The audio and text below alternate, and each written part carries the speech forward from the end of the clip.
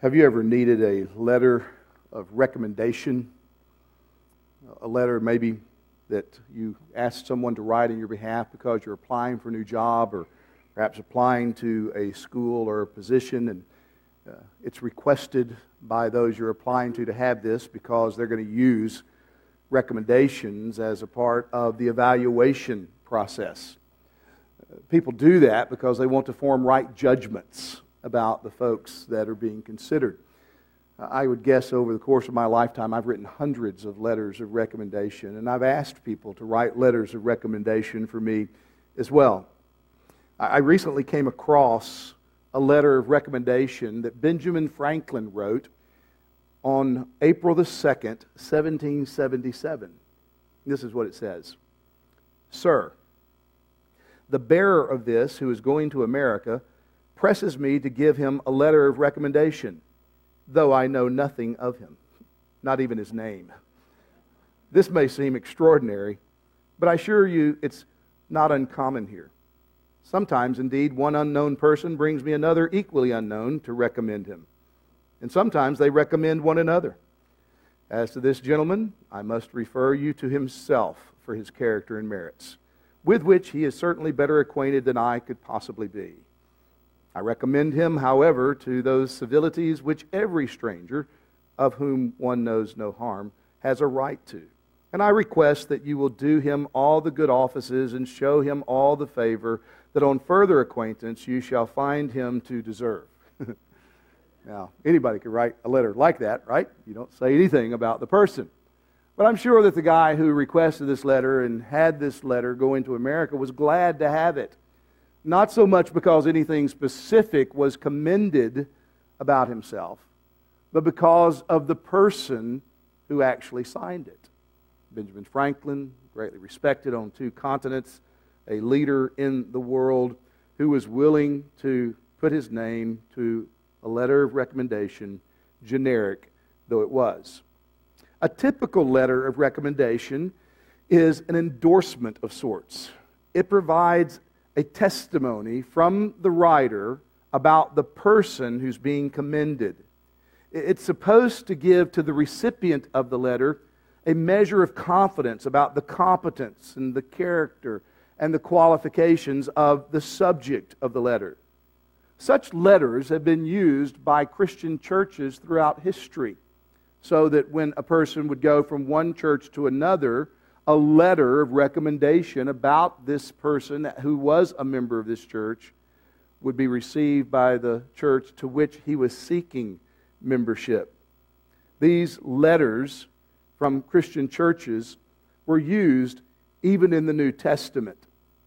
Today, as we continue our study of 2 Corinthians, we're going to hear Paul refer to such letters as he continues to make his case to the church in Corinth about his own authority as an apostle.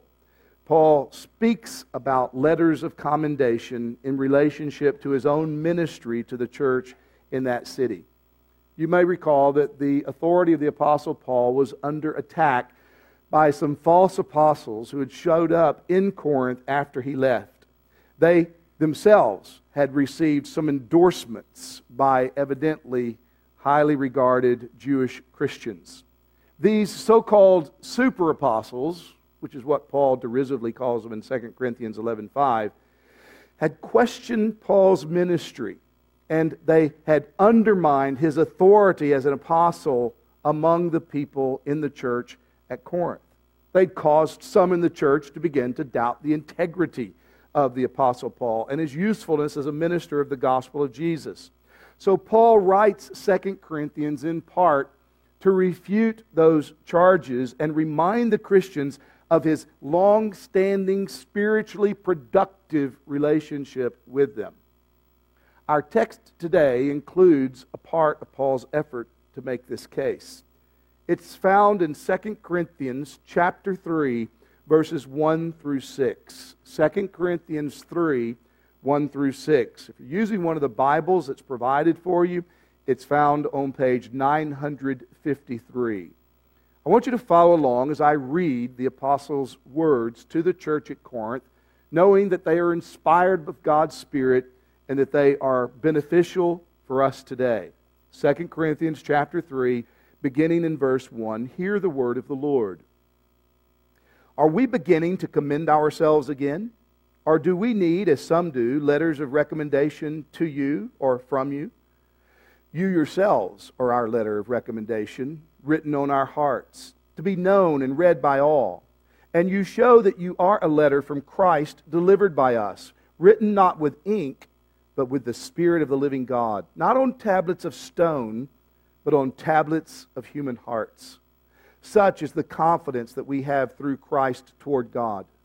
Not that we are sufficient in ourselves to claim anything is coming from us, but our sufficiency is from God, who has made us sufficient to be ministers of a new covenant, not of the letter, but of the Spirit. For the letter kills, but the Spirit gives life. With these words, the Apostle Paul begins to turn the tables on his critics in Corinth. Rather than presenting the church with any third-party commendation of himself as an apostle, he simply reminds the church of his long-standing relationship that he's had with them. And in doing so, what he teaches us is this, that God is the one who both produces and endorses gospel ministries. We see this in the first 3 verses where Paul describes a faithful ministry as being commended by its fruit. Faithful ministries commend themselves by the fruit that they produce. In the closing verses of chapter 2, Paul had described his ministry as an aroma of Christ that is always acceptable to God. That's chapter 2, verse 15. He's further distinguished himself from those who he calls mere peddlers of the Word of God, shysters, hucksters, who are in it for some reason other than the honor and glory of God. He says that he and his band of preachers are men of sincerity. They have been commissioned by God to preach Christ in the sight of God. That's verse 17 of chapter 2. So now, in chapter 3, he stops to address the whole issue of whether he's trying, once again, to commend himself to them. That's verse 1. And what he says basically is, I don't need any external commendation. He does this by raising 2 rhetorical questions. The first question is, are we beginning to commend ourselves again? In other words, has it come to that? Are you expecting me to have to convince you about the truth concerning myself? Do you really need a letter from me?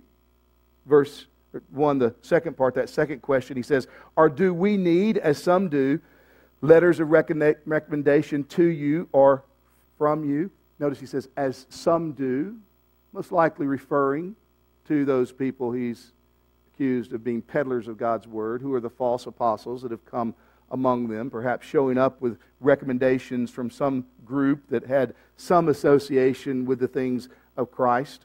Paul anticipates that when this group of super apostles leaves Corinth, that they're going to ask the Corinthians for letters of recommendation to carry with them to the next place where they will go and create their mischief. So what Paul is doing in verse 1 with these rhetorical questions is really chiding the church there. He's just poking at them a little bit to cause them to stop and think, do I really need a letter of recommendation in order to get you to follow my counsel, in order to get you to follow my leadership? Now again, such letters were a part of the Greek and Roman culture in the first century. We even have examples of them in the New Testament. In Acts chapter 9, where we meet Saul, who before he was converted was known as Saul. This is the Apostle Paul that God will save and make an apostle. We learn about him, first of all, by his going to the Jewish authorities in Jerusalem, asking them for letters of commendation that he can take to the synagogues of Damascus, because he's on his way there to arrest Christians. And he wants this recommendation from the Jewish authorities to carry with him. We see it also in Romans chapter 16, where Paul's bringing his letter to the church at Rome to a close. And in verse 1, he commends to the church Phoebe, this woman who has been a very useful servant of God. In Philippians chapter 2, verses 19 through 30, he commends Timothy and Epaphroditus to the church at Philippi as men who risked their lives for the sake of Christ. In fact, the whole little letter toward the back of the New Testament, known as 3 John, is in one sense just a letter of commendation where the Apostle John is saying, the men who bring you this letter need to be sent on their way in a manner that is commensurate with the gospel that we know and love. So Paul is not objecting to the concept of letters of recommendation. Rather, he's objecting to the thought that he himself should need such a letter for the Corinthians. Why? Because, as he says in verses 2 and 3, the Corinthians themselves are his letter. The fact that the church exists, the fact that there are Christians who are engaging him on this issue evidences the validity of his ministry as an apostle. Look at verse 2. You yourselves are our letter of recommendation, written on our hearts to be known and read by all. Paul says to the church, you're a letter written on my heart. He's telling us something here about his pastoral relationship with the church. They are on his heart. What God has done in bringing them to life and uniting them together and maturing them in Christ has impacted Paul so that the church is on his heart. He keeps them on his heart. Their lives are a testimony to the effectiveness of his ministry. He said, this letter written on my heart, which you are, is known. It's read by all. Now, what does he mean by that? Well, we can see something of what he means later in this letter because Paul evidently regularly talked about this church at Corinth. In chapter 7 of 2 Corinthians, in verse 14, he says he boasted about them to Titus. He told Titus about the work of God's grace in the church at Corinth. In chapter 8, verse 24, he refers to some other preachers to whom he had boasted about the church at Corinth. In chapter 9, verse 2, he says to the Corinthians that he talked to the churches of Macedonia about them and how ready and willing they were to unite in giving an offering to relieve poverty among the Christians in Judea. These believers in Corinth were a letter that Paul had in his heart that was known by people to whom he talked. Their letter, verse 3 says, written by Christ. You show that you're a letter from Christ delivered by us, written not with ink, but with the Spirit of the living God, not on tablets of stone, but on tablets of human hearts. Christ is the one who has written his commendation of Paul's ministry, and he has done so by transforming the lives of these Corinthians who are now following Jesus. They've gone from godless, Christless people who didn't know God, didn't care about the true God, to being now people who do know God, who are following Jesus Christ, whose lives have been transformed by the gospel. In 1 Corinthians chapter 6, verses 9, 10, and 11, Paul makes this point even more graphically. Listen to the way he describes them as he addresses them in that section of that first letter. He says, or do you not know that the unrighteous will not inherit the kingdom of God? Do not be deceived. Neither sexually immoral, nor idolaters, nor adulterers, nor men who practice homosexuality, nor thieves, nor the greedy, nor drunkards, nor revilers, nor swindlers will inherit the kingdom of God. And then he says, and such were some of you. That's the way you used to be. That's what you were before the gospel came to you. He says, but you were washed. You were sanctified. You were justified in the name of the Lord Jesus Christ and by the Spirit of our God. So when Paul is addressing this issue of his apostolic authority about the validity and integrity of his ministry as a gospel minister, he's saying, have you guys just stopped and considered yourselves? Would you just stop and look in a mirror and think about who you are and how you have become the way you are? You know, it is said that the proof of a pudding is in its eating. You can tell once you taste. Since Paul's critics have raised doubt about the legitimacy of his apostolic ministry, about his standing as a minister of the gospel of Jesus Christ, he says in response, just stop and think for a minute. Who are you? How did you get to be the way you are? Christ used Paul to reach them with the good news of salvation in Jesus. Christ is the one who saved them. He did it through the work of His Spirit in their hearts and minds, and He used Paul as the instrument, as the messenger to deliver this good news in the process. Or to change the analogy a bit, if the Corinthians are a letter, Christ is the author, and the Holy Spirit is the means through which this author has written this letter, changing their lives. Paul is the one who served as the secretary, the one who took down the notes in order for the message to be communicated. Paul is reminding them of how they became the way they now are. They are questioning his authority as a minister of the gospel of Jesus Christ. But do you see the irony? They're questioning it from a standpoint of being followers of Jesus. They're standing on ground they would not be on if God had not used Paul to reach them with the gospel, to train them in the gospel, to help them come to Christ and follow Christ. Jesus was the one who worked in them, but Jesus did it through Paul. If anybody wants a commendation of Paul's ministry, just look at the church he planted and pastored for 18 months.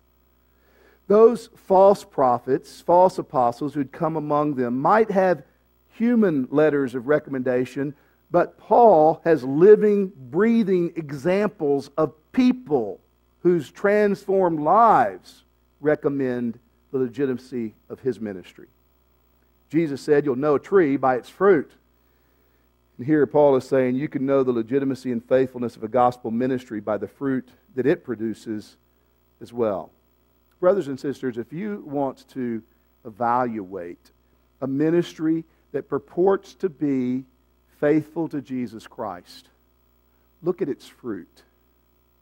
See what it's producing. See what people who imbibe that ministry live like. Do they follow Jesus? Are they serious in submitting themselves to the Word of God? Are they given to repenting of sin and trusting in Christ? Or do they see Jesus as just an add-on in their lives?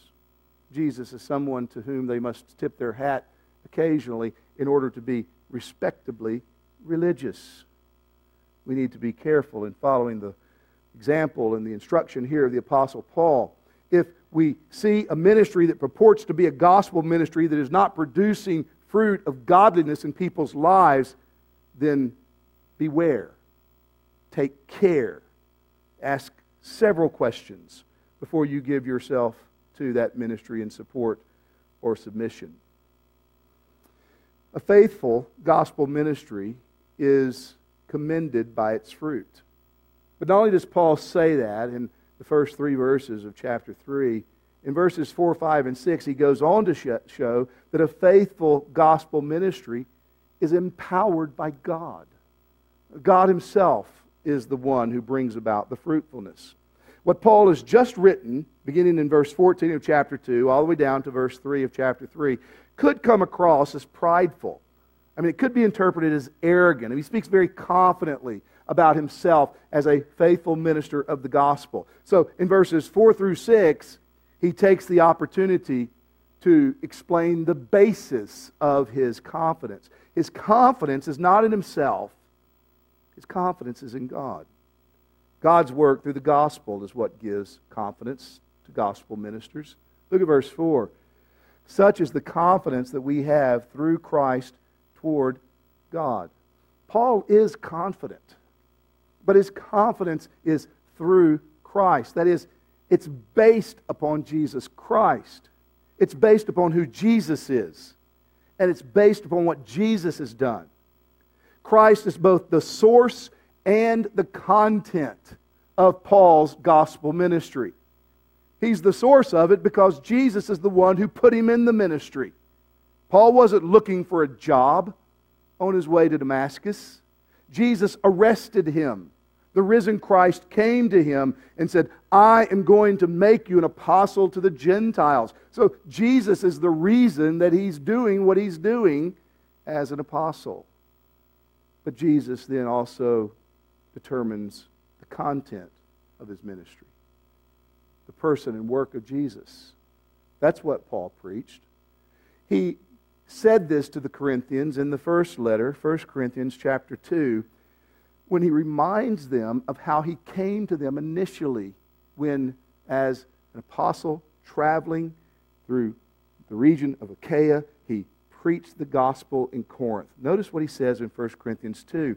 He says, and when I came to you, brothers, I did not come by proclaiming to you the testimony of God with lofty speech or wisdom, for I decided to know nothing among you except Jesus Christ and Him crucified. So when I came, I had one message. It's Jesus. I came to tell you the truth about Jesus. I came to tell you how this world exists for Jesus. I came to tell you about your relationship to God is dependent upon your relationship to Jesus. So he proclaimed to them the incredible good news that God sent His Son into the world to save sinners. In 1 Corinthians 1:18, he says, this is the word of the cross. The word of the cross is what he preached. And that word of the cross is the power of God to those who are being saved. The message of Jesus Christ is a radical, life-changing message.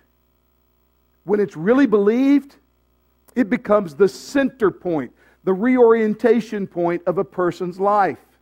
It's not an add-on. It's not something you do just to have a religious credential. If you're right with Jesus Christ, if you truly have Jesus Christ, then your worldview changes.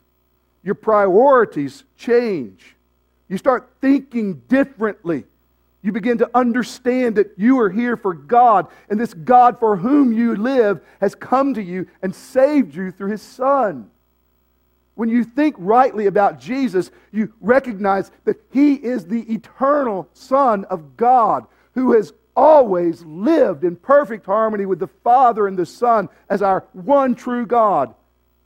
But how He came 2,000 years ago to earth, leaving heaven, leaving the benefits that were His as the eternal Son of God, in order to become a man, a real man, just like you and me, flesh and blood.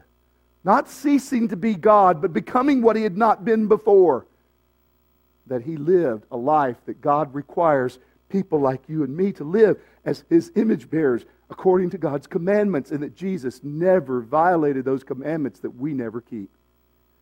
And having kept those commandments perfectly, He had no reason to suffer the consequences for lawlessness, for sin, and yet He chose to step in the place of sinners and to take the consequences of lawlessness, of breaking God's commandments upon Himself.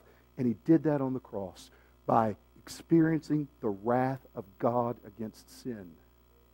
And He did it as a substitute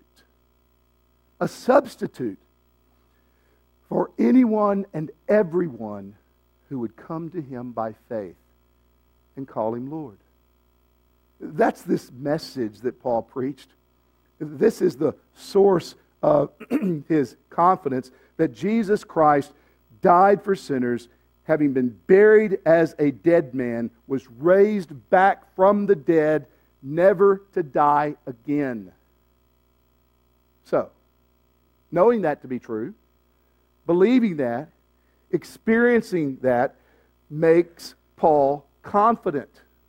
And that just makes perfect sense, doesn't it? If Jesus Christ is Lord, then shouldn't those of us who know Jesus Christ be confident? If Jesus wins, then shouldn't those of us who are trusting Jesus be confident no matter what happens in the interim before He returns and brings everything to conclusion? If Jesus Christ is ruling and reigning right now, shouldn't we be confident? Not in ourselves, but in Christ. He's Lord. And He's revealed Himself to us and brought us into a saving relationship with Him. This is why Paul says, I am confident through Christ toward God. That is, my life is oriented toward God. My life's the way it is because of God. Though God's power working through Paul's ministry makes him confident, that same power, he goes on to tell us, kept him from being arrogant. It kept him from being self-sufficient. Look at verses 5 and 6. He says, God's work through the gospel delivers us from self-sufficiency. Here's an important point. Paul is confident, but he has no sense of self-sufficiency. He can't claim any power for the work that the gospel does. He doesn't have any magic in himself. He's not thinking, oh, I just know how to do this right. I say the right things. I have the right attitude. No, the power comes from the gospel, Jesus Christ, and his confidence is rooted in Christ and the power that comes from Christ, not in himself. This is an incredibly important principle as Paul articulates it at verse 5. Look at verse 5. Listen to verse 5. Not that we are sufficient in ourselves to claim anything as coming from us. Brothers and sisters, have you ever felt that you're just not up to the task that you sense God is calling you to pursue? Has God put something in your heart and mind and you think this would be a great work for Him? And then you think about yourself, yeah, but I can't, I don't, I'm not. I wonder if there's some young people here, some young men, that God has stirred up with thoughts that He would call you and put you in the ministry of the gospel, to be a pastor of His people. And yet you think, I can't see myself doing that. I know my tendencies. I don't talk well, or I'm scared around people. And you let all of those insufficiencies that you're aware of in yourself become a reason for you not to entertain that. And we pray God will raise up pastors from this church. Or maybe some of you that are not so young anymore, and you're involved in a career, you're involved in some life's work, and yet God is stirring you up with a sense that He wants you to do something else. And you think, well, but I don't know, I can't, I don't. And you let that become the justification for not even praying about that possibility. Or maybe some of you young women or husbands, wives, singles, adults, would God call you to go to some hard place like the Fulani people of Nigeria who don't have access to the gospel that we have so that they might hear of Christ? Or some of you who are retired or near retirement, have you considered the possibility God might want you to retire in Syria, not America? I think sometimes we so quickly shut off any possibility of God calling us to do something with these immediate thoughts of, well, I don't have what it takes. I'm not sufficient in myself. It may be God's calling you to serve in some ministry in this church, and you just think, well, not for me. I can't. Maybe He's calling you to invite a coworker or a fellow student to just read the Bible together once a week. Just get together and read through the Gospel of John or the Gospel of Mark. Probably for that person's first time in life. And you think, well, I'm not sure I could answer the questions that might come up. And so all of the insufficiencies in yourself keep you from considering doing that good work. One of the greatest Christian missionaries of the 19th century was a man by the name of Hudson Taylor, who gave himself to China.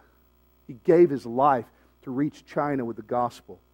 He once said this, God chose me because I was weak enough. God does not do His work by large committees. He trains somebody to be quiet enough and little enough, and then He uses him. Can you be little enough to be used by God?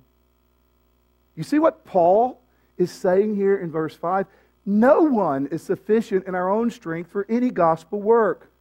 But our insufficiency is no disqualification. In fact, as Paul will make very clear in chapter 12, our insufficiency becomes the very platform that God uses to perform His work in and through us, because His power is perfected in our weakness.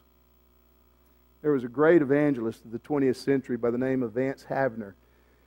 You can hear some of his sermons online if you can find them or read them that have been printed up. And he gave himself to an itinerant ministry, just traveling across the United States, preaching the Word of God. And as he was about to begin that ministry, he knew that he was venturing into a work that was way beyond his own strength. And so here's what he wrote about it, looking back. Any advisor would have called it sheerest folly. I felt more like quitting instead of undertaking a most demanding work which many strong men have tried and been unable to continue. If ever there was a chance to prove that God's strength is made perfect in weakness, and that when we are weak, we are strong, this was it. The Lord had the strength and I had the weakness, so we teamed up. It was an unbeatable combination. Do you have weakness that God can add His strength to, so you can team up to do something that God's calling you to do, that when you just think about yourself, you might be fearful, saying, I can't, I don't, I'm not. If God's power is perfected in our weakness, then how in the world can our weakness be any legitimate reason not to attempt to do something for the Lord? Brothers and sisters, we must see this, we must believe this, and we must start arguing against ourselves on the basis of this gospel logic. Our sufficiency, Paul says, comes from God. God's the one who makes us ministers of the new covenant. By referring to himself as a minister of the new covenant, Paul is making a distinction between himself and those ministers under the old covenant. Paul had alluded to this distinction back in verse 3, where he says that the Corinthians are a letter that was written by the Spirit of the living God, not on tablets of stone, but on tablets of human hearts. He contrasts God's writing on stone and God's writing on human hearts. The tablets of stone are a reference to the old covenant that was ratified at Mount Sinai by Moses and the people of Israel. On that occasion, God gave the 10 Commandments. And as Exodus 31:18 says, He inscribed those commandments with His finger on tablets of stone. And when that law was read to His old covenant people, it was read with the understanding that this is what God requires of people who will belong to Him in covenant relationship. And the people were so overwhelmed with the majesty of God, having seen God lead them out of Egypt in great displays of power, they promised to keep that law. In Exodus 24, verse 3, Moses came and told the people all the words of the Lord and all the rules, and all the people answered with one voice and said, all the words that the Lord has spoken, we will do. But did they? No, they didn't. Of course they didn't. Because they couldn't. The standard was external to them. It was over them. It told them what was required. But it gave them no power to pursue and keep. That's why the Lord promised through the prophet Jeremiah to make a new covenant with His people. A covenant which He Himself would provide everything necessary for the salvation of His people. A covenant in which He Himself would write His laws no longer on tablets of stone, but on the very hearts of His people. A covenant where God would guarantee everything necessary for His people to live the way He calls us to live. Listen to the way that new covenant was announced hundreds of years before it was finally revealed and transacted in Jesus through the prophet Isaiah. Jeremiah 31, beginning in verse 31, this is what he says. Excuse me. Behold, the days are coming, declares the Lord, when I will make a new covenant with the house of Israel and the house of Judah, not like the covenant that I made with their fathers on the day that I took them by the hand to bring them out of the land of Egypt, my covenant that they broke, though I was their husband, declares the Lord. For this is the covenant that I will make with the house of Israel after those days, declares the Lord. I will put my law within them. I will write it on their hearts, and I will be their God, and they shall be my people. And no longer shall each one teach his neighbor and his brother, saying, Know the Lord, for they shall all know me, from the least of them to the greatest, declares the Lord. For I will forgive their iniquity, and I will remember their sin no more. That's the promise of the new covenant. And that's the covenant that Jesus fulfilled when He laid down His life on the cross. The cross was a transaction taking place where God was doing everything necessary to bring His people into a right relationship with Himself so that we could live in this world and in the world to come as His people. On the night that He was betrayed, when Jesus took the cup at that Last Supper, after supper, He said to His disciples, This cup is the new covenant in my blood, which is shed for you. Do this in remembrance of me. He's saying, in a few hours, my blood's going to come from my body on a cross. And when that happens, when I say it is finished, everything God promised to do in this new covenant will be completed. There'll be nothing left to chance. Nothing left undone. Everything necessary will be secured for your salvation.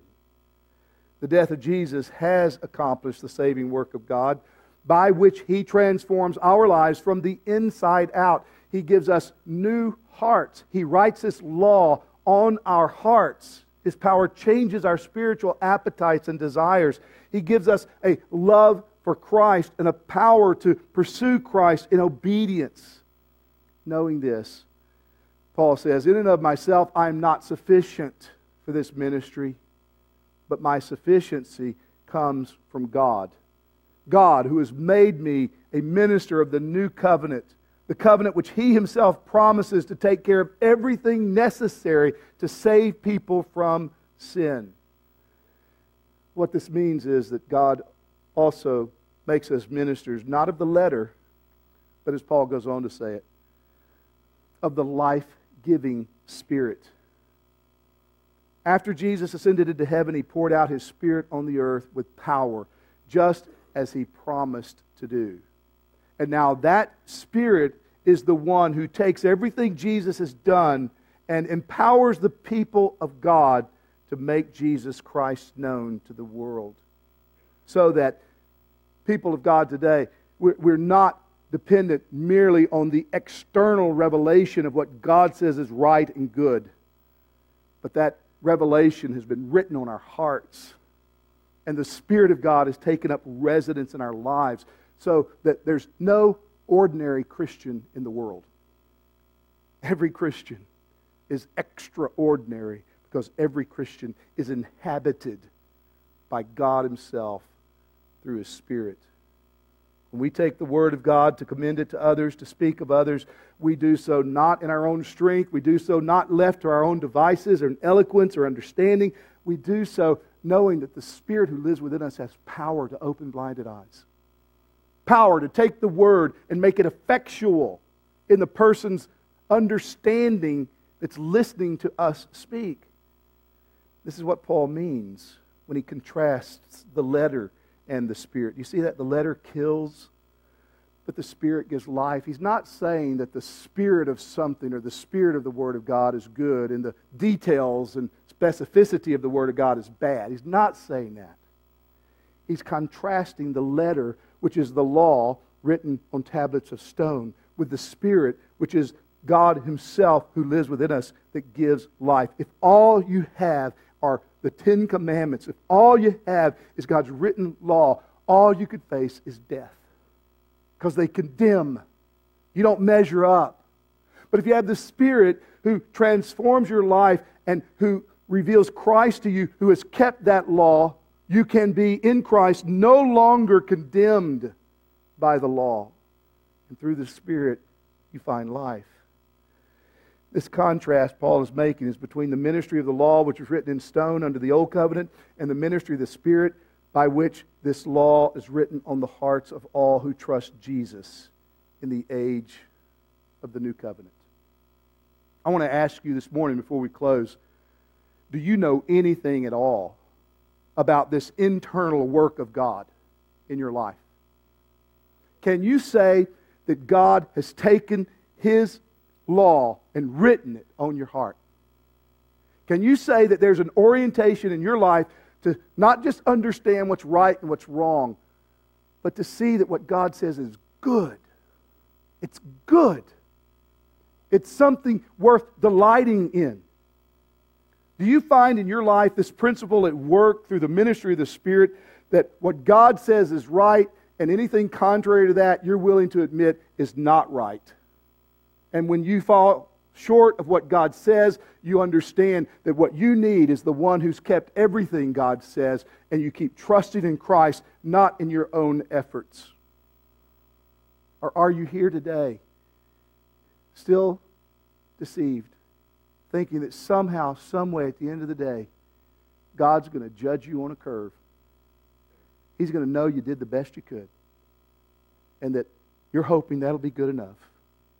Friend, if that's the way you're thinking, hear the Word of God today. There is a Savior for sinners. There is one who came and kept this law. Jesus Christ Himself is the foundation of our right standing with God. And you need Christ. And you must come to Christ. And if you'll believe Christ, if you'll take Christ as your Lord and Savior, you bow to Christ, you can be sure that the God who's commanded you accepts you for Christ's sake. Everyone who faithfully ministers the Word of God in this era of the New Covenant, which Jesus Himself has enacted by His life, His death, and His resurrection, everyone who ministers in this era does so in the power of God. What that means is God is the one who actually produces faithful ministries. And where a God-produced, God-empowered ministry exists, you can be sure to find God's endorsement in the form of people who are becoming more and more like Jesus. Not perfect yet, but intentional, determined, desiring to be like Jesus. That's the kind of ministry that Paul had. It's the kind of ministry which all of us who know Jesus ought to aspire to have. It's the kind of ministry that each one of us and this church should seek to be involved in, asking that God would never let us waver from this type of faithful gospel ministry. Let's pray together. Our Father, we thank You for revealing Your Son to us. We thank You that You didn't leave us with simply external revelation of what You require, but that You sent Your Son to fulfill everything You require of us. We thank You that Your Spirit lives today, that He inhabits Your people, and that as Your people, when we venture out to do something for Jesus, to do something for You according to Your Word, we're not going out by ourselves. We're not left to our own abilities and sufficiencies. I pray, oh God, that today You would call many to be more diligently engaged in the work of spreading this good news of salvation. God, please lay it on the hearts of some who are retired, and some who are planning retirement, and of some who are thinking about their futures and careers.